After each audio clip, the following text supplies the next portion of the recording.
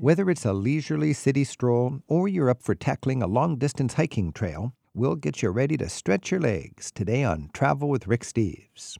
Let's start by exploring a city that essentially still looks like it did in its golden age of the 1600s. Amsterdam is an enticing mix of timeless and modern, assembled on a human scale.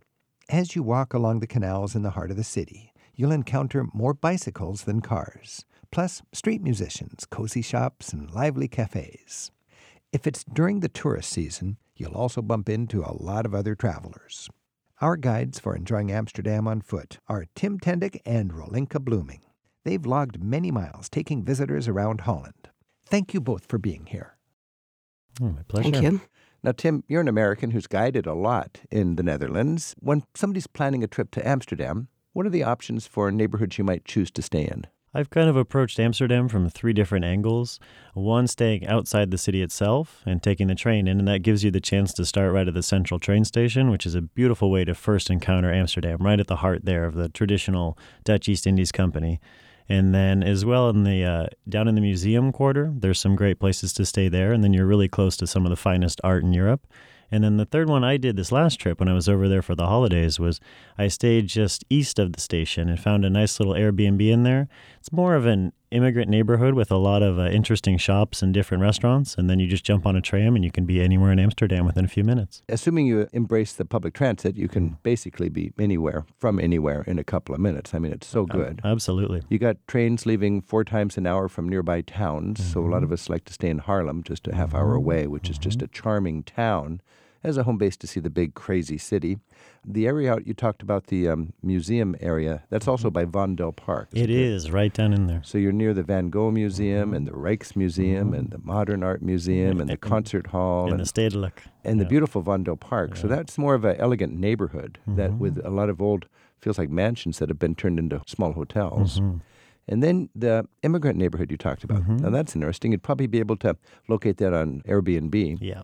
And that would give you a little more characteristic 21st century peek at Amsterdam life. Absolutely. Go up a little narrow staircase that creaks as you climb up and live as the Dutch do. So you have all those options. Now, of all the Americans that you've taken to Amsterdam as a tour guide, what are some of the misperceptions that strike you that Americans have that are overturned when they get there? There's kind of a full circle to it. People come in sometimes with the idea that Amsterdam is best known for its 2, what we might consider vices, the sex industry and marijuana. And they come in and people think that's all there is to the city. And before long, they realize Amsterdam is an incredible place with more history than any other place I know and a pivotal place in the history of Western civilization. I would go that far. And then after spending some time there and seeing that side of things and really getting to know it, you understand why those first 2 are part of that history. They're not at the top of it, but they're more symptoms of the liberty and the approach versus the point themselves. So there's sex and there's drugs, and but that's sort of a result of its importance from a trade capital and a maritime center.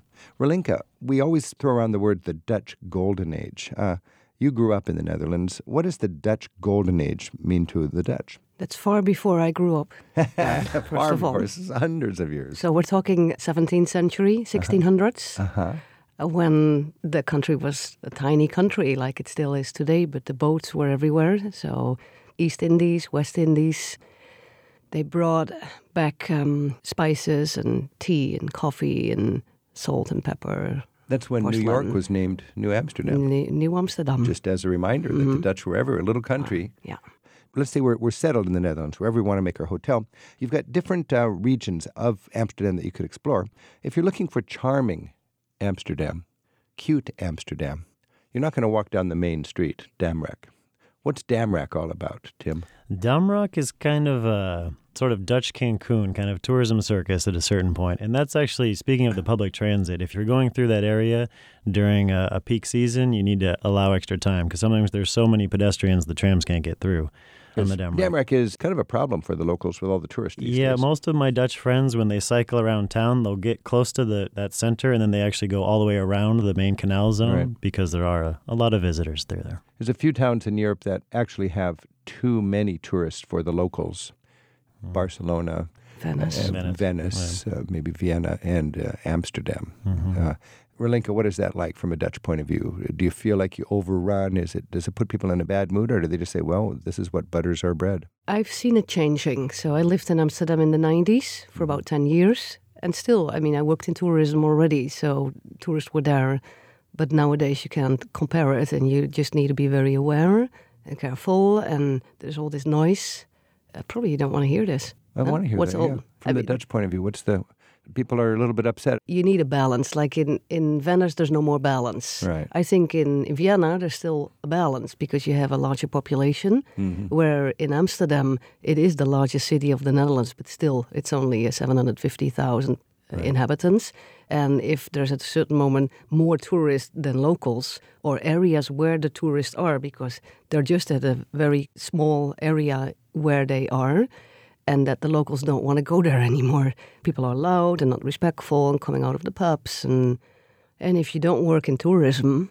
It's sort of like an annoyance. And there is this image of Amsterdam, of the red light districts and the marijuana shops and so on, and the parties. The Dutch really know how to have a good party. Your what is it, the Queen's birthday party, the Queen's Day party? It's a king now. So it's a King's party. King's Day. So it goes from Queen's Day to King's Day, depending on who's on the throne. Yes. This is one of the greatest. Can you describe what that's like in Amsterdam? Yeah, so it's when it's the birthday of our king, which is William Alexander. It's in April, one of the last days of April. We all just go nuts. So we'll dress in orange. We'll have some orange makeup, orange hair. We'll go out on the street. Nobody goes to work. Nobody goes to school. We'll set up some kind of gigantic flea market, or like, how would you call it, garage sale everywhere. Yeah. We'll reserve the little spot in front of the house or on the bridge or some kind of strategic place to sell more stuff. You can bake cookies. You can put your child with a guitar, making some money that day. There's music everywhere. It's very cultural, so music festivals everywhere. And we'll drink. And there's so many boats in the canal, you can almost walk across the canal from boat to boat. Yes. April, yeah. Every time I stumble into Amsterdam at that time of year, I just go, whoa, this is an amazing. Have you been to the party, Tim? I got to that once, but I thought it was such a fun part of Dutch hospitality that when it switched to King's Day, you had a lot of tourists who weren't necessarily following the specifics of the Dutch royal family. So people showed up for Queen's Day. They showed up on the wrong day.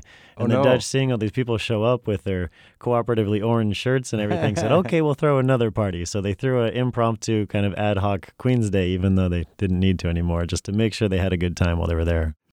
Rolinka Bloeming and Tim Tendick are our tour guides who specialize in the Netherlands. They're taking us around Amsterdam right now on Travel with Rick Steves. Hey, Tim, let's pretend you're showing your friend around Amsterdam and you want a kind of an intimate walk along a canal that laces together a couple of interesting sights. The one that I recommended to a friend just about a week ago was he was going down to the Rijksmuseum, and then for somewhere to walk after that, if you come out to the Herengracht, it's the kind of third one in of the outer canals. So gracht means what? Gracht is canal. And Heren would be the big shots. Right? Yeah, Heren is the gentlemanry. And you can get an insight into the Dutch perspective of how they ranked things, that the princes are further out than the gentlemen, and it gives you a sense of how they view the aristocracy in a country. So the gentleman's canal is first and the prince's canal is second? Is further out, yeah. Okay. So the top of their hierarchy. What would you see along the Herengracht? If you walk along there, you can see the floating flower market, which is always kind of fun to see with all the cannabis starter sets and people taking pictures with them. And then as you walk up, there's just such a row of beautiful houses. And especially on the turns, the houses that had more kind of acreage on the canal there with the greater windows, those tended to be the houses of the wealthiest citizens. Okay, so you paid according to how much canal frontage you had, and if the canal turns, people on the outside of the turn, you would have a lot of canal frontage. They could sometimes slice them, but if you got it in that inner curve there, because of just the way it would be hard to get it, that really showed that you had that was where the highest end people would be. Yeah, so there's some fun ones. There's a house in there somewhere. I found it once and lost it again, where John Adams stayed when he was over there. That's the amazing thing. You walk down the street and see these plaques of amazing people who stayed right there. And you could make a case that Amsterdam physically has changed very little in several centuries. Absolutely. Hey, Rolinka, a very, very popular and sort of quintessentially Dutch neighborhood is the Jordaan. And we were talking about how tourism is inundating Amsterdam, almost upsetting some of the local people. I would imagine if you lived in the Jordaan, that's your little peaceful enclave, and suddenly you've got tour groups walking around taking selfies. How would you, as a tour guide, take somebody through the Jordaan to enjoy that characteristic slice of Amsterdam? First of all, I don't think that there's a lot of tour groups there that much. Okay. So that's a good thing. I think it's more individuals that like to stroll through the neighborhood, maybe with the use of their guidebook or so. Right. No, it's a lovely area where in the 17th century the Jordaan comes from the name Jardin. So like garden, it was just outside of the big canals where the rich lived, is where the servants lived, the artisans lived. And that area was very much run down in the 1960s.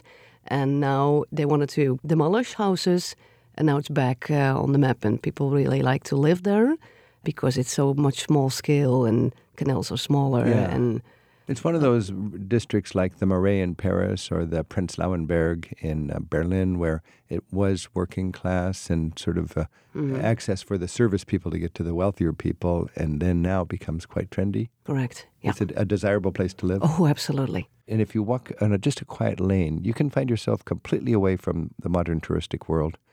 What are some little images you might stumble onto? Oh, yeah, you would find, for example, a door that you can open, and behind it is a hofje. What is a hofje? A hofje is a little inner court, almost like a housing association, for example, for only women or only Catholic women, that already existed in the 17th century, and still today there's women, mainly women, living in these kind of places, and they're open for tourists, but So you need if to you know the where door they to are. open, you step in and you have a little courtyard with 8 or 10 humble cottages surrounding a garden.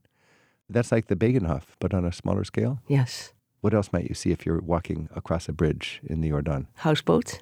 Houseboats. I just love the way the canals and the gables of the houses and the people on bicycles. It all mixes together. This is Travel with Rick Steves. We've been talking about Amsterdam with Rolinka Bloeming and Tim Tendick. Rolinka and Tim, thanks so much. Welcome. Rick Steves has spent a third of his adult life in Europe researching and writing guidebooks. Europe Through the Back Door teaches the skills of smart travel. Travel as a political act adds meaning to the journey. And Rick Steves' best-selling country, city, and pocket guidebooks cover every corner of Europe. To learn more, visit the travel store at ricksteves.com.